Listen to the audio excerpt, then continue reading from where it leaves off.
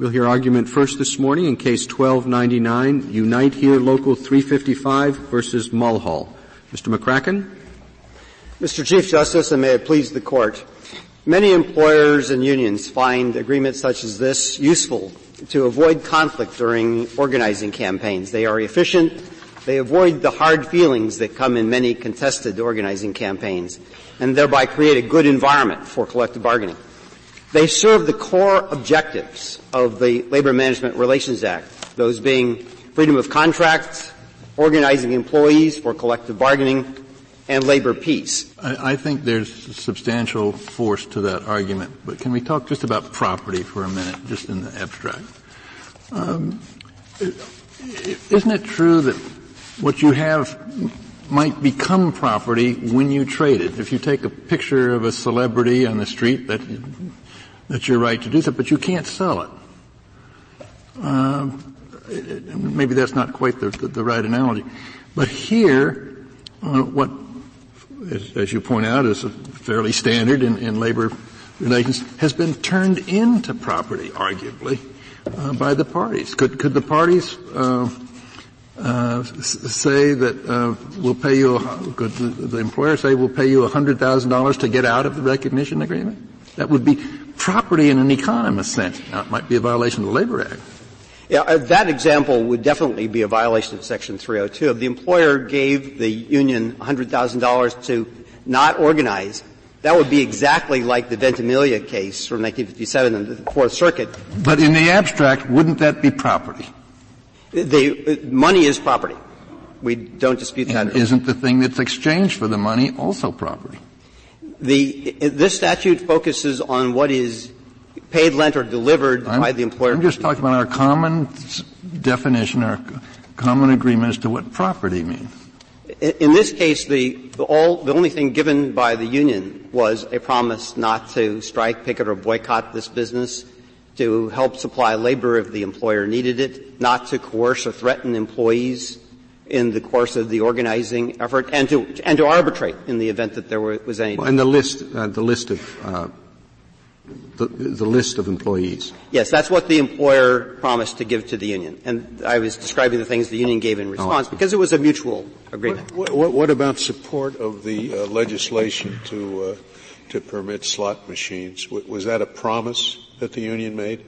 It's so alleged, and there's no question that the union did tell the employer and the other employers that it would work to pass the legislation necessary for these employers to get into business in the first place, thereby serving their interest and also the union's interest in having an industry and workers in the industry to represent. But as the case comes to us, we assume that there was such a commitment by the union. Yes, Your Honor. Okay. So suppose the company manufactures widgets and the union says, we'll spend $100,000 advertising your widgets if you sign the recognition agreement. Yes, I think is that lawful? It would be lawful because the union would not have received any widgets. It would not have received any kind of property from the employer. It would simply have promised to help the employer in business, something that happens a great deal in labor relations. Well, there would have been a quid pro quo for that, certainly. I mean, the union wouldn't promise that for nothing. It would get something in exchange, such as in this case, the right to go on the employer's property to recruit union members or some other thing of value from the employer, right? Unquestionably. And this, as I say, happens. So why isn't that the property that Justice Kennedy referred to? The union paid $100,000 to get the items that the employer gave them. So aren't they valued, something tangible, valued for what the union paid for it? They are desired by the union. That does not make them things of value that are paid, lent, and delivered by. Well, why? Well, the argument, as Justice Scalia and Kennedy are referring to it, is that the employer paid with the employee list, the access to the facility, the promises not to strike, to get the $100,000. I think that was the essence of, because the union paying money is not a violation of the Act. There's no prohibition against the union paying money to an employer. Right. It's only the other way around. And in this case, the union spent $100,000 of time of its staff knocking on doors, exercising its speech and petition rights in order to get this legislation passed so that the employer could get into business. Mr. McCracken, the respondent's brief here asserts that these kinds of pre-certification agreements have only been common since the 90s. Is that accurate? Do you agree with it? It is not, Justice Scalia. There's an article from the Cornell Industrial Labor Relations Department by Eaton and Kreisky showing that these agreements go back to the 1970s. Also, in the Sixth Circuit's Dana Corporation case, you'll see that there's an explanation that the neutrality agreement between Dana and the UAW was first signed in 1976.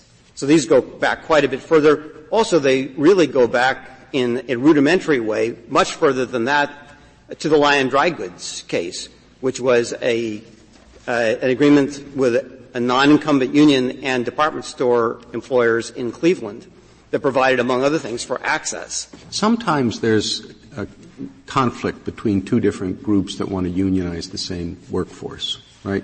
Yes. How would this work in that case? Let's say the employer entered into an agreement like this with one union that wanted to organize the same workforce, but not the other. The NLRB has dealt with that quite a few times and takes the position and has required employers to give equal rights to both unions. Doesn't that suggest it's a thing of value in this context? It's certainly not a thing of value in the sense of marketability, because the one union could not sell it to the second union because the other union could get it free from the employer, because the employer must give equal rights to all comers. In the typical case, how important is an agreement like this to the union? How much does it increase the likelihood that the union will be selected as the exclusive bargaining representative? That same article that I mentioned, Justice Kagan, shows that the differential is between about 67% success rate in NLRB elections and about a 76% success rate under these agreements. Are the agreements uniform, or do they have varying elements? There are some things that are quite standard. Is the card check provision standard? It is found in most agreements. Mm-hmm. Neutrality, somewhat less so, but still in the vast majority of them. I think this is slightly different from Justice Kagan's question. Can you give us some indication of how often employers make these agreements? It's probably a hard statistic to collect because there's so many variables. Yes, but I can tell you from my experience, if I may, that these agreements are prevalent in the hospitality industry, and both in hotels and casinos, and that all of the major hotel companies have entered into these, and the major casino companies as well. Why is Mr. that? McCracken, could you tell us about this particular contract? Because as far as I can fathom from what we have, it expired at least a year ago, and there was no recognition there was no election. Is that right? Yes, that's correct. So are we dealing with a live case, considering that the agreement has expired? And Justice Ginsburg, the complaint in this case prays for two different forms of relief. One is that the provisions of this agreement not be honored, but the second is that the union never demand or request or receive any of these things, that is, neutrality, names and addresses, or access, regardless of an agreement. So what would be the relief? The relief, if this case went forward and was found meritorious, the relief would be an injunction against the union from ever asking an employer for neutrality, or for the names and addresses of employees, or for any form of access to the premises. Because and is it on the theory that it did it once, so it might do it again? Is that? I believe that the theory that the plaintiff has here is that an employer may never give these things, whether it's an agreement or not an agreement. That even if, pardon me. Would Mr. Mulhall have to face an imminent threat in order for him to have standing? He would, Your Honor. And why is the threat imminent at this time? I'm sorry. Why is the threat imminent at this time? Your Honor, we advocated during an earlier phase of this case that there was no standing. What is your position now? We still do not believe that he has standing because there is no imminent harm here. The harm that he alleges is that he will be ultimately forced into a collective bargaining situation that he doesn't want. However, that could only occur if the union succeeded in convincing a majority of his co-employees that they should unionize, and the employer gave recognition, and the collective bargaining agreement was negotiated. Only after so imminence is very distant here. Did you also raise at an earlier stage an argument that he had no private right of action? We did not. That has never been litigated? It hasn't. It has been litigated. It's a point that's been raised and rejected by all the courts to consider it, largely because of the this court's statement in Atkinson versus Sinclair Refining. Now it was dictum, but it's something that has been accepted by all the But courts. not in this case. It wasn't raised in this case. It was not raised in this case. Instead, standing was raised. And Sinclair is of a certain age before this court looked more carefully at the implication of private rights of action.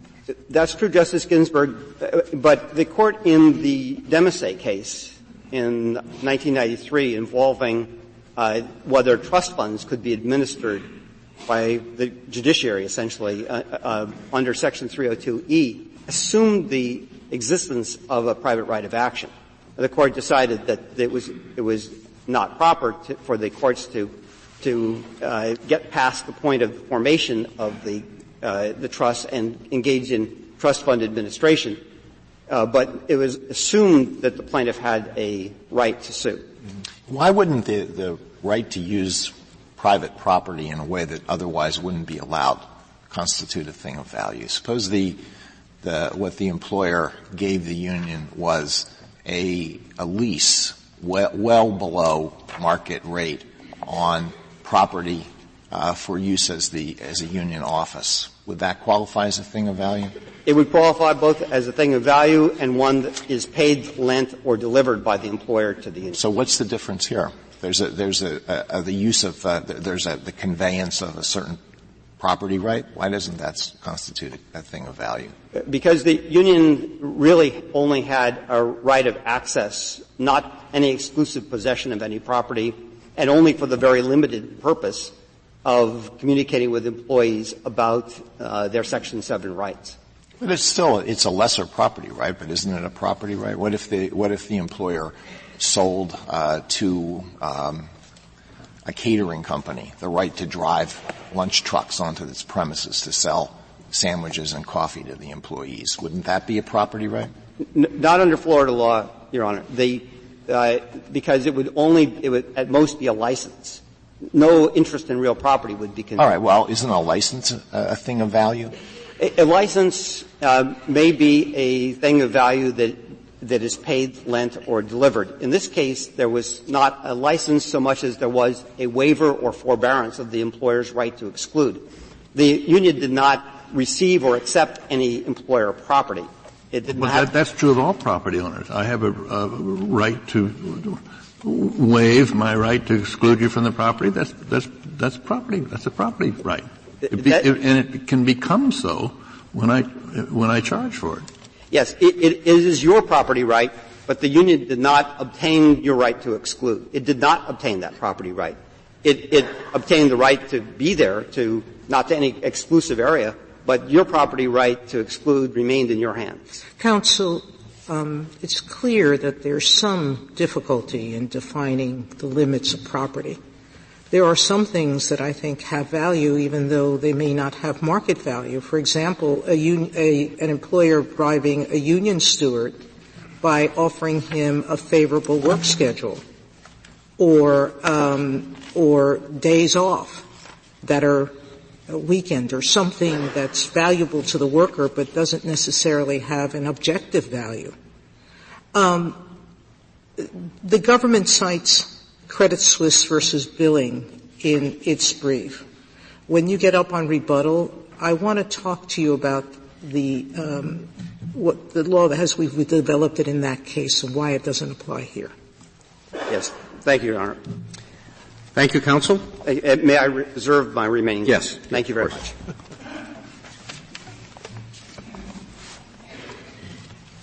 Mr. Dreeben? Mr. Chief Justice, and may it please the Court.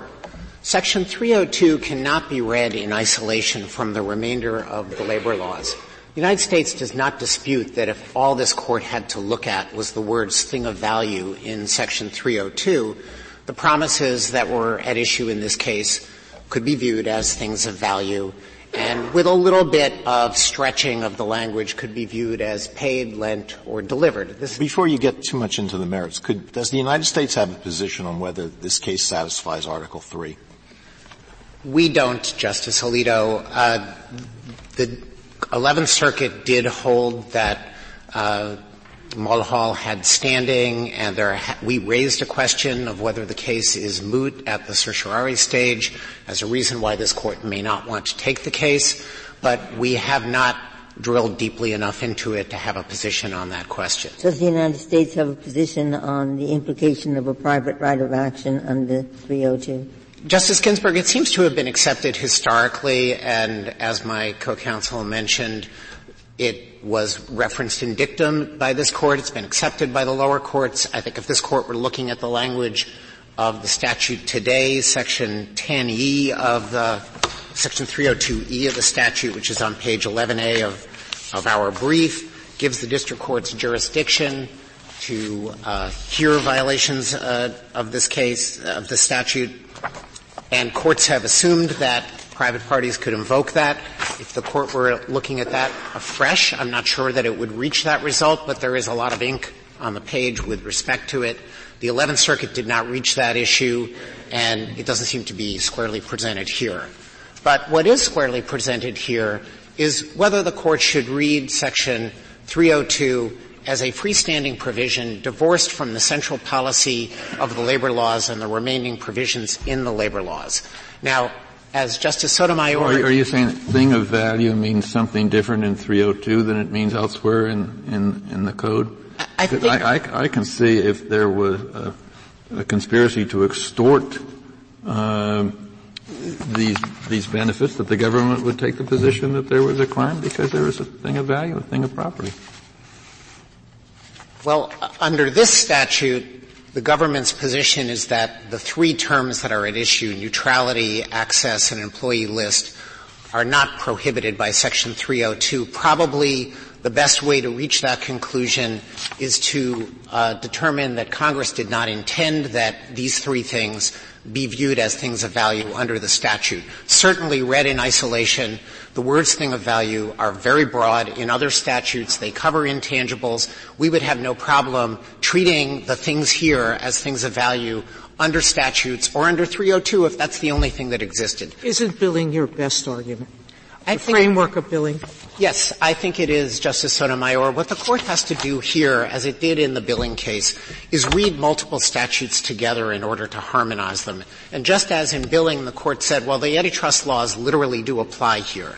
This securities underwriting activity could violate antitrust laws. The Court looked at it in light of other policies reflected in the securities laws and determined that Congress, having established an intricate framework for regulation of the very same activity in the securities laws, would not have intended the antitrust laws to come along and supplant it. And here, what you have Some people have suggested that billings is limited to the antitrust area. And how do you respond to that belief and how do you convince us to expand the doctrine outside its traditional context? Billing is simply an application of this Court's responsibility to divine Congress's intent based on language, structure, and history and policy of the relevant laws. And here, all of those things, when read together, indicate that agreements by parties to set the ground rules for an organizing campaign do not constitute prohibited. But what is suppose that the employer had written a check for $100,000 to the union and everything else is the same. Now, you ask, why do you do that? He said, because they have to have the money so that they can run the organizing campaign along the lines that everyone wants. Is that covered or not? Yes, that would be a violation. So then when I write the opinion that says that is covered, but the access, the employer lists and the, neutrality. And the neutrality, those are not covered because $100,000 is, but they aren't because, and then what comes after the because? Two things, Justice Breyer, and they're both equally important. First of all, the provision of money is useful to the union in any number of ways and gives rise to the dangers of misuse. No, we specify how they're going to use it. They're going to use it just the way that it can't be restricted in that way because the origins of Section 302 came from. Okay, no, continue with the because. One, because money might go beyond. Okay, what's the other? The other is that reading the policies of the Act as a whole, we start from the proposition, which is undisputed by respondent and reveals that his purportedly literal application of Section 302 just does not wash. We start from the proposition that voluntary recognition of a union is not only permissible under the National Labor Relations Act, it's a favored element of national labor policy. The voluntary reconciliation of disputes between labor and management is what this Act drives at. Well, if I could just finish this one point, Mr. Chief Justice, because it answered Justice Breyer's question. The three procedures that are at issue here are all procedures that are useful and geared towards facilitating voluntary recognition and are only useful for that purpose. If I may? Thank you. But if you recall what the point you made earlier, the point is, yes, voluntary agreement, but if a majority of the workforce wants to be organized and represented by that union. And the argument here, as I understand it, is that this agreement taints that process, in particular by allowing the card check procedure that it has been argued exercises coercion against employees to support the union. Well, this Court in the Gissel Packing case many years ago rejected that argument. The National Labor Relations Board has rejected that argument. Certainly, the argument that the card check agreements are inherently coercive. Yes, that has been rejected. Will you concede that they're more coercive than a secret ballot? I don't think they're coercive at all inherently. They may be. The union organizer comes up to you and says, well, here's a card. You can check, I want to join the union, or 2, I don't want a union. Which will it be? And there's a bunch of your fellow workers gathered around as you fill out the card. Well, some would argue. He's a big guy. Some would argue that employers also have big guys, and it's very coercive to have your employer in there on the factory floor, reminding employees daily that they're very anti-union and that there are a lot of costs to joining a union. And so the process here is one in which, yes, the parties can go to the National Labor Relations Board and have an election. But this Court in the Gissel Packing case, backed up by decades of board law, has validated that card check agreements are perfectly legitimate and may facilitate the employees' free exercise of their choice to have a union. The agreement in this case doesn't recognize the union. All the agreement does is establish a perfectly lawful process, which respondent concedes would be a thing of value, but he then has to carve it out from Section 302. A voluntary recognition agreement. And the access that is given to the property, which is something that employers lawfully can do, it's their property, they have the right to do it, they provide it so that the employees can get information from the union about unionization. And the employee list serves the same thing. And these things, access, employee lists, neutrality, have been elements of federal labor policy for decades. One curious thing about the 11th Circuit's opinion is it didn't reject. It's a curious opinion, and we are at an interlocutory stage, but the opinion reads, employers and unions may set ground rules for an organizing campaign, even if the employer and union benefit from the agreement. So the 11th Circuit seemed to agree that these agreements are enforceable, but it said they can become illegal if used in a scheme to corrupt. All of the courts of appeals, Justice Ginsburg, have concluded that ground rules agreements are inherently lawful. The 11th Circuit added a motive-based limitation on it that responded to a policy that's just not reflected in the language of the Act. What about slot machines? You mentioned all of the other things promised, but not the promise to support legislation. That's right. The union's promises are not comprehended by Section 302. All that's at issue here is whether it's a federal crime for an employer to say to a union, you guys want to organize? I will let you come into my plant and address the employees. In fact, better yet, we will have a debate. Management on one side, union on the other. Come into our hall to do that. That would be a federal crime under respondent's view. Thank you. Thank you, counsel. Mr. Messenger. Mr. Chief Justice, and may it please the Court. Enforcing Section 302 in this case cannot conflict with the National Labor Relations Act. As Unite admits, organizing agreements such as this are meant to privatize the National Labor Relations Act and avoid the representational procedures. The agreement here expressly requires that the employer not petition for a secret ballot election, not file unfair labor practices with the National Labor Relations Board, and also provide assistance to the employer or to the union. But Mr. Messenger, you're dealing with a decision that seems to uphold organizing agreements. I just read the passage, and all that it's saying is find out if in this case there was some corruption involved. But it does say employers and unions may set ground rules even if the employer and the union benefit from the agreement.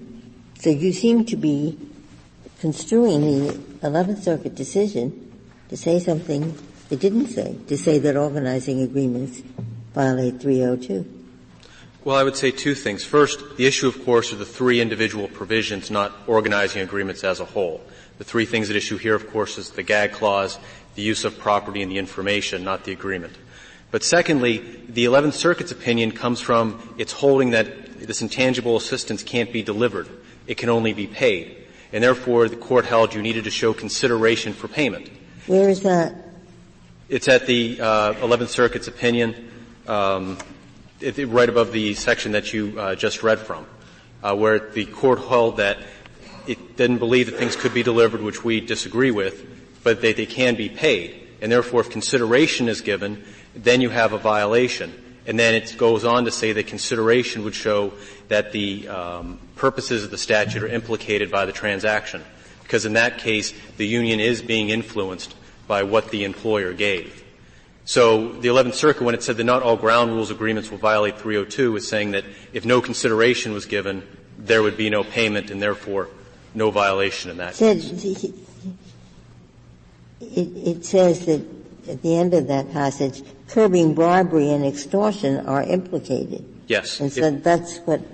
If there is consideration. So if the employer gives this assistance and the union gives something in return, for example, here the $100,000 political campaign, an agreement not to strike, then it becomes a payment because the consideration shows payment.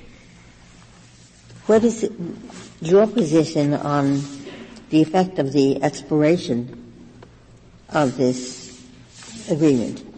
I don't believe that it renders the case moot for two reasons. The first of which is that Unite has pending a lawsuit to compel arbitration in which it is alleging violations of the agreement that occurred before it expired. And one of the remedies the union is seeking is to have the agreement extended for a longer period of time, which was a remedy it received before. And that lawsuit is currently pending in federal district court. It's been stayed pending these proceedings. And then the second reason is Unite continues to demand this organizing assistance. 302B1 makes it illegal for a union to demand a thing of value, even if it doesn't receive it.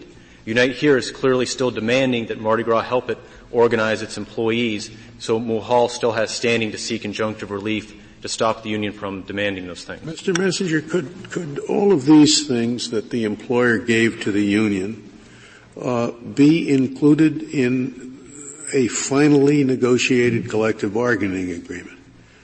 Couldn't that CBA say that the union shall have the ability to approach employees on the site, that The union shall have access to the employee list of the employer. And what else? What's the third? And that the employer will not seek to undermine the union. Could all that be included in a CBA? The first two could, because the exceptions to 302 start to apply the exceptions found at 302C. For example, access for union stewards has been upheld under Section C1, which allows for access to union officials if by reason of their service to the employer. And so giving a union steward use of property to administer the contract and such has been upheld. That case was BASF Wynacott. The information. During collective bargaining, a union has a right to information under Section 8B5 of the National Labor Relations Act. Giving that information would fall under the exception found at C2, which provides for the release of any claim that a union may have. And so the union has a legal claim to that information under the NLRA. So if the employer agreed to provide it or did provide it, it would fall under that exception. Mr. Messenger, do I understand the structure of your argument to be as follows? That whether before certification or afterwards in a collective bargaining agreement along the lines that Justice Scalia said, the only thing that an employer can promise a union or agree to provide to a union are things that are specifically authorized in other parts of the labor law. Is that the structure of your argument? Yes, Your Honor. And because in collective bargaining, a union, of course, is supposed to act as an employee representative and not for itself. So most terms of collective bargaining agreements go to the employees, not to the union itself. 302's whole purpose, or primary purpose, is precisely to prevent such See, I would have thought that the premise and the policies of the labor laws are to encourage a wide variety of employer-employee agreements, both things that are listed in the labor laws, that are provided for in the labor laws, but many things that are not. That the idea is to get these parties together to reach agreements on a wide variety of things that matter to them, regardless whether the labor law specifically refers to them. Well, the structure it seems sort of turning the whole thing on its head to say that the only things that are allowed in terms of promises, whether in a collective bargaining agreement or prior to that, are the things that the law itself requires. Well, I believe that is the structure of Section 302. A and B are simply a bright-line gift ban, and then C provides the exceptions to it. And that sort of structure for a conflict of interest statute is relatively common. And so the common terms of collective bargaining agreements either A, deliver nothing to the union itself, but give things to employees such as wages, or in the alternative, does go to the union, it has to fall under one of the exceptions. Counsel, and there's numerous. Why doesn't the billing framework apply beautifully here?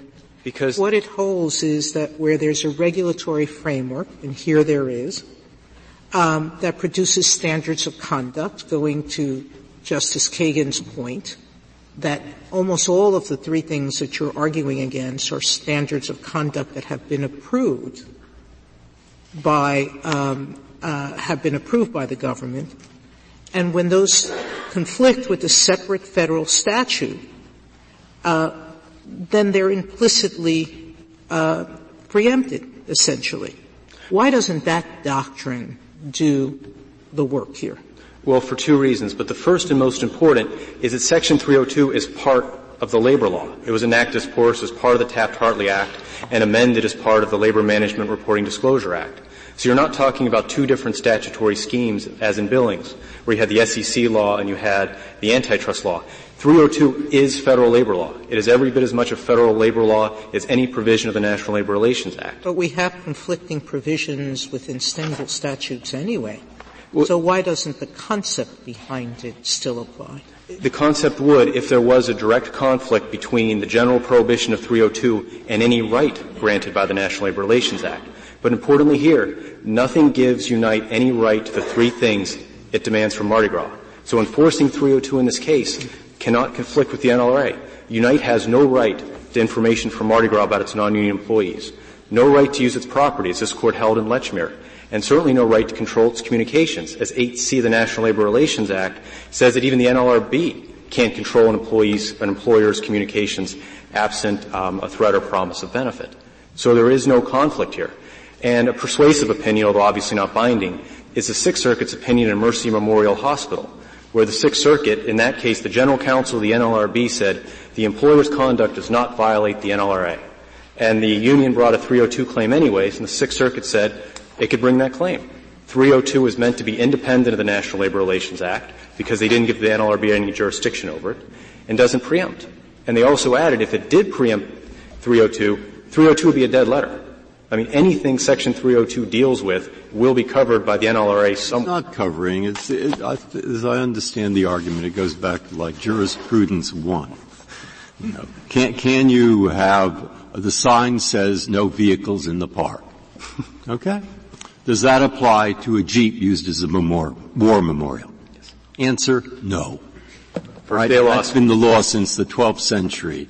You spill blood in the streets of Bologna, a crime, but that's not applicable to the barber. All right? So, here I think what they're saying is that, read this statute, you don't have to get into a metaphysical argument about things of value. Rather, those things which play a central role in the organizing campaign are things that are governed by the other parts of the NLRB, and to throw them in here, NLRA, and to throw them in here is going to create a mess. Lists, access, promises to stay neutral are central to many aspects of organizing campaigns, and they are no more within this statute, this part of the thing, than the Jeep on the pedestal is part of the no vehicles in the park. Now, that's what I understand roughly their argument to be, if I've got it right. And what is your response? That nothing in the National Labor Relations Act gives them a right to that. In fact, I didn't say they had a right. They didn't say they had a right. What exactly. They said was the kinds of property or things of value at issue here are the kinds of things that play important roles in organizing campaigns. And we needn't go further than that. We don't have to talk about rights to it. We don't have to talk about who said what to whom. It's just that these kinds of things are organizing things, and therefore they're outside the scope. But Section like the Jeep on the pedestal. But Section 302 was specifically amended in 1959 to apply to union organizing. They added Section 8A2 to extend the prohibition to unions that seek to represent.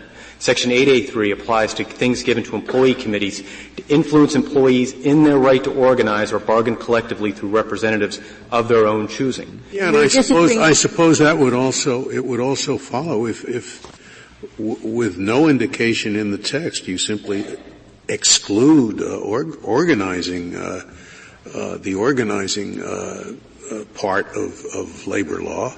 I guess it would mean that the union can cut a deal with the employer that if the employer gives them a free hand and assists them in organizing, the union will promise not to seek a raise in wages or not to seek insurance coverage or whatever. I guess that would also be part of the organizing campaign, right? So it'd be okay. Yes, an organizing exemption to Section 302 would tear a massive hole in the statute. It's difficult to think of anything that unions value more than an employer's assistance with unionizing more employees. May I ask Mr. Messenger to clarify, because I thought you told me before that some organizing agreements are okay. Are you taking the position that all organizing agreements, in other words, are you taking a position in opposition to what I read from the 11th Circuit, that organizing agreements can be valid?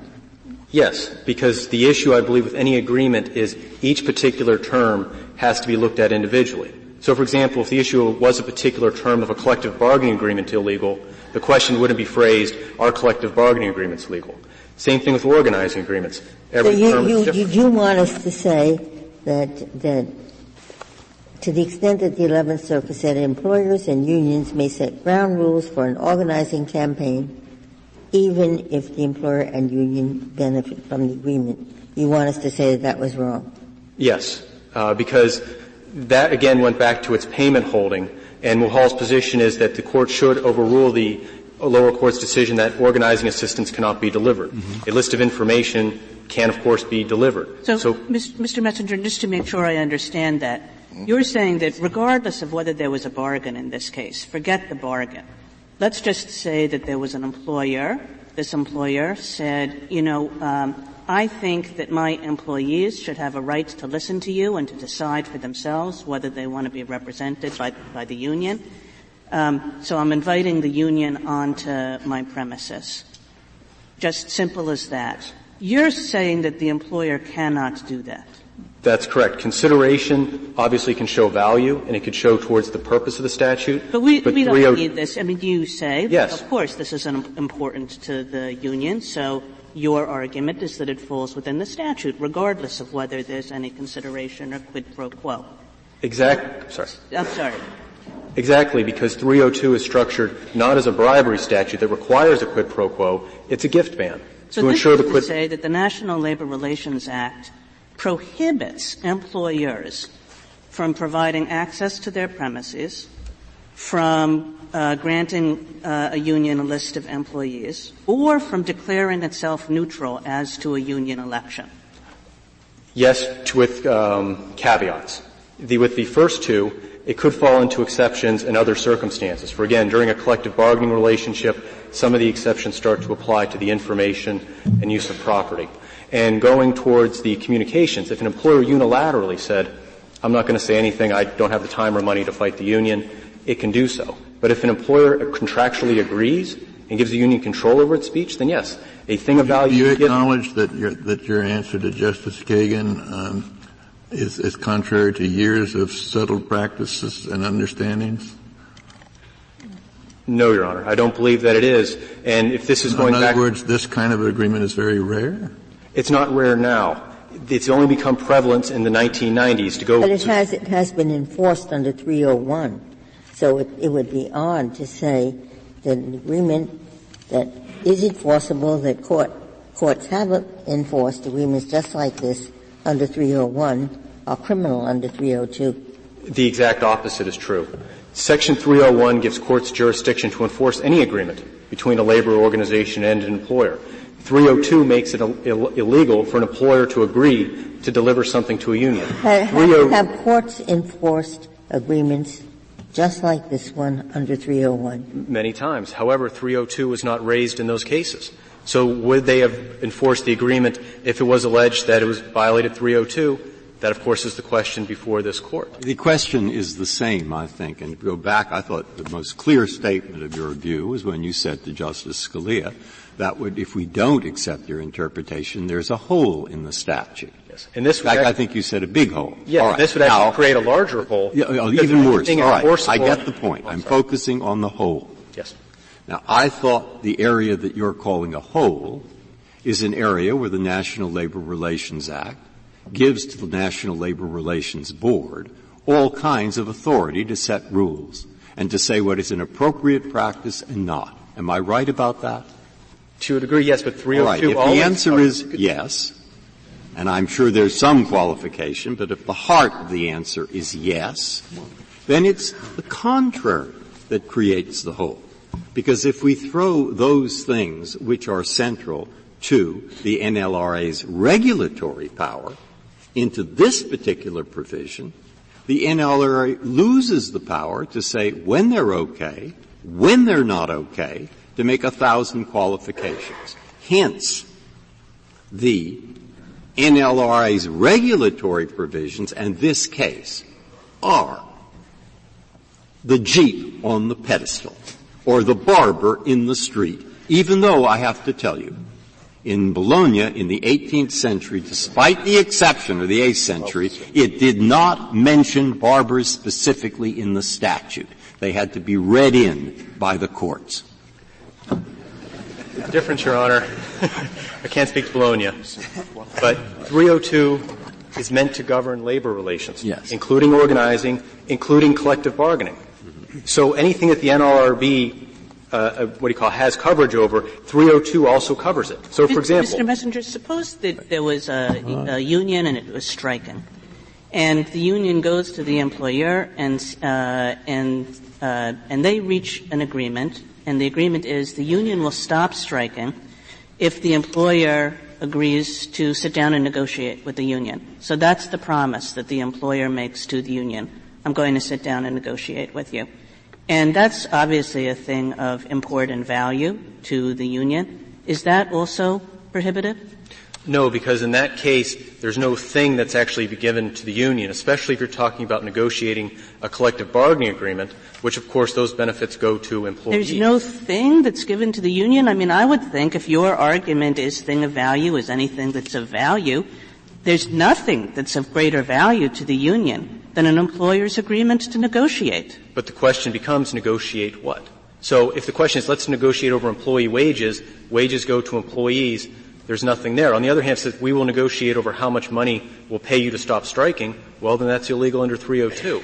So it just begs the question, or raises the question, of what comes next after that. Well, I guess, we're going to negotiate about all kinds of things that unions and employers negotiate about. And that's of great benefit to the union. The union gets to turn around to all its employees and say, look at this. The employer is going to sit down and talk with us. I would say in that case, even if it did have value, no thing is delivered to the union because 302 benefits to the employees always benefit the union. I mean, that's automatic, it seems to me. I don't understand how you say that this is just a gift statute and there doesn't have to be anything on the other side, no quid pro quo. You say it's perfectly okay if the employer allows the union to come on his premises to recruit members, but it's not okay for him to agree to do so. No. I don't understand what that means. No, Your Honor. It would be illegal to agree or to do that. So if an employer didn't agree to allow the union on its property, just did, that would still be the delivery of the use of property. So that's not my position. And what if the employer does not oppose the union? He neither speaks against it nor for it. Is that giving something of value to the union? Not if he does so unilaterally. But if he agrees to do so, then the control is given to the union very similar to a non-compete. And the example I used in the brief, I believe, is a good one. If Coca-Cola decides not to run advertising against Pepsi, it hasn't given anything to Pepsi. It doesn't. They enter into a non-compete agreement. It has no meaning to say you agree to something when you're not getting anything in return. You can promise something without getting anything in return. To agree, I think that means, I won't do it in exchange for something else. And there will be consideration. So the hypothetical given of the employer just doing it in exchange for nothing will almost never happen. As I believe Unite says in its brief, the employer... But if it did happen, you'd say it'd be a violation. Yes. So for example, if the employer just said to the union, here's $1,000, just put it on the table, that's a violation. It doesn't have to go any further than that. Or if the union said, give me $1,000, that's illegal. The employer doesn't have to hand it over. But it's very unusual to have this kind of organizing agreement without a quid pro quo. Most employers don't hand over their employees to the union without something in exchange, either pre-negotiated concessions at employee expense, such as an ADCOC, or an agreement not to strike, or a political campaign such as here. You would argue that the three items in dispute, the access to property, etc., that the consideration is the agreement to go into arbitration, presumably. Putting aside the $100,000. The interest arbitration? Or? The arbitration of disputes that was promised by the employer and the union under this agreement. I wouldn't call that a consideration. I believe the consideration was, for what the union gave the employer, was the $100,000 political campaign and the agreement not to strike. Not to strike, okay. Yes, not to strike. Mr. Messenger, would your argument apply to the following? I'm just going to give you a few kinds of different promises. A promise to give a union information about the company and its finances? During collective bargaining, no, because it would fall under the final clause of Section C2. But not if not during collective bargaining? Then if that had value to the union, yes. I'm sure it does. an agreement giving a union a role in grievance procedures? No, because the grievance procedures ultimately go to the employee. So a grievance over, for example, should this employee get back pay, doesn't deliver anything to the union. Could you explain that distinction to me, ultimately go to the employee? I mean, I assume that everything that the union does, the union is saying, well, ultimately the benefits go to the employee.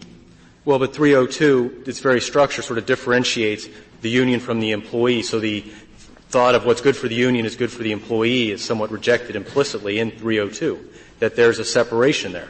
The union is supposed to act as their representative. But the union, on the ones that you say, well, the neutrality agreement, the access, that's just to the union can turn around and say, no, ultimately it's to the employee, that we're going to represent the employees well. I mean, so the line you're drawing seems quite inadministrable to me. I believe I didn't perhaps explain it correctly. It's not that if the union can say this is good for employees, that's exculpatory.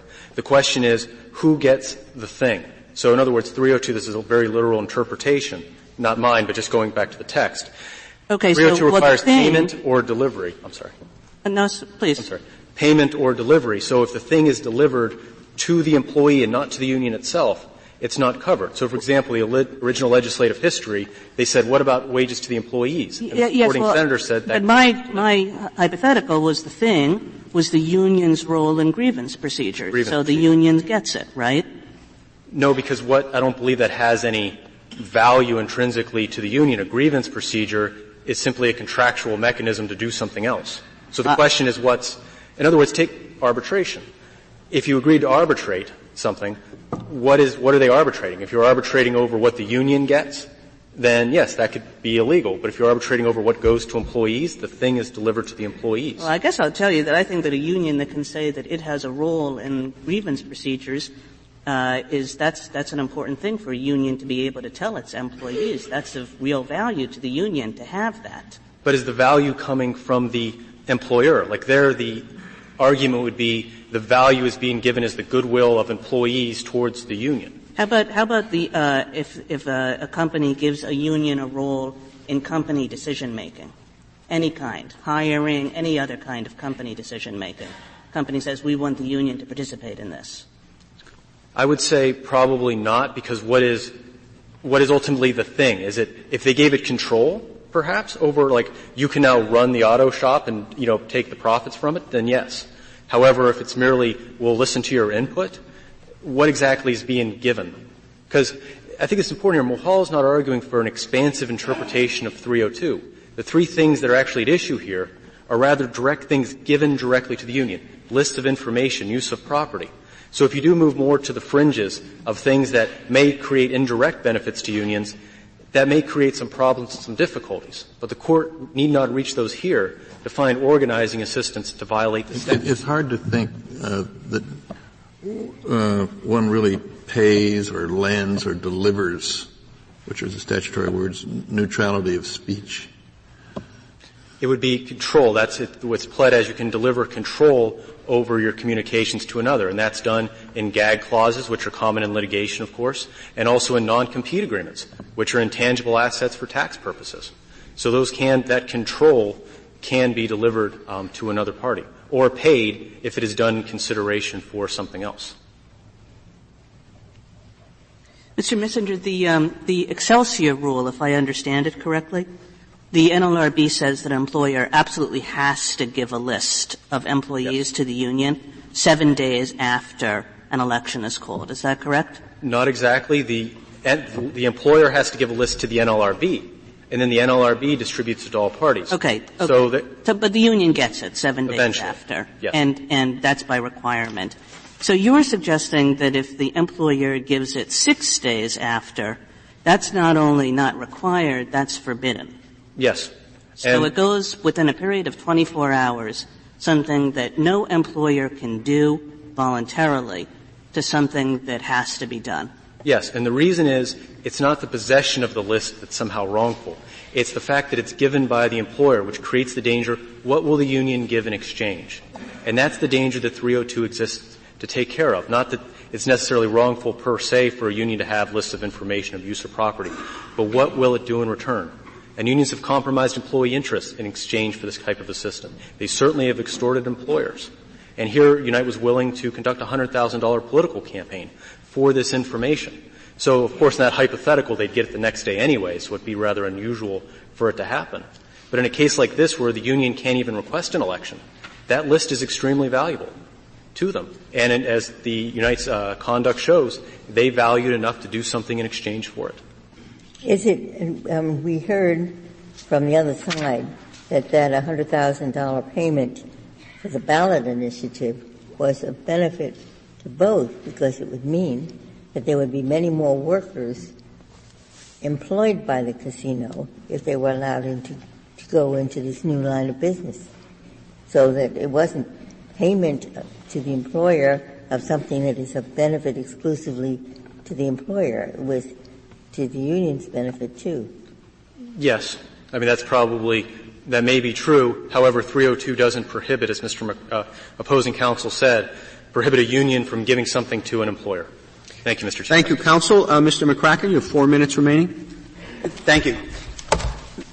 Mr. McCracken, if I understood the circuit below, it was suggesting, like the government, that a exchange of agreements for purposes of peaceful recognition, terms that were given for that purpose were legal, but that things given for that were not solely for recognition but had value outside of that, like money, would be wrong. That 100,000 is troubling to me because I think what the circuit was saying is if the 100,000 bought the peaceful recognition provisions, then that's corrupt. And that is outside the exemptions that the law provides. That's how I read its decision. Tell me why I'm wrong about that, and tell me how I deal with that niggling problem I have about the $100,000, because it does feel like a bribe to the employer. And reading the 11th Circuit's decision is actually somewhat difficult. Because it appears that the court suspected that there must be something else in the picture that had not been disclosed. And that's why it ordered the district court to find out why the two parties had cooperated with each other, despite the fact that no one had alleged anything else in the picture besides what is before us all now. So it seemed that the court was puzzled that an employer would agree with the union to cooperate in this fashion. The cooperation. I don't think it was puzzled by the provisions at issue. I think it was puzzled by the 100,000. Yes, and the 100,000 was not a cash payment to anyone, although it might have been. It might have been a contribution to a political action committee that had been formed to advocate for this initiative. But instead, it was actually the union's own exercise of its speech and petition rights as it campaigned for the passage of the initiative that would allow the company to get into business in the first place as a casino. So if the violation turns on the union's exercise of its own First Amendment rights, then there's a more severe problem here than Section 302, I believe. Well, but there was a promise to exercise the First Amendment rights in a particular way up to the amount of $100,000. Yes. That's a little different. It's a little different, but also very similar to the promises that are actually on the face of the memorandum itself. Because the union agrees to waive its First Amendment rights to engage in picketing and boycott activity, as well as the employer waiving some of its rights with respect to its freedom of speech. So this is a case where there are multiple waivers of rights, both speech rights and property rights, going back and forth between the two parties for a central, completely legitimate purpose, and that is the employer getting into business and the union getting the opportunity to organize its employees. That's all there is in this picture, is the union, like so many construction unions that we know, advocating in Congress for the passage of laws like the Keystone Pipeline law. Why did they do that? They do it because they want the jobs. They hope that if they help the industry develop a pipeline, that their members will work on those jobs. That is a combination of interests funneled through the First Amendment's protection for mutual effort, as the Court recognized in Pennington. Of course, the Noor-Pennington Doctrine is one of our most important constitutional protections. That's all that happened in this case. So there's nothing nefarious about it. There are some extremely damaging things that the respondent's very simplistic argument would accomplish if it were adopted. Justice Kagan referred to the grievance procedure. Well, there's also arbitration in this agreement as well as in collective bargaining agreements. But one searches in vain in 302C for any exception for arbitration, even though the Court has said over so many years that it is the most important thing under the Labor Management Relations Act. Thank you. Thank you, counsel. Counsel, the case is submitted.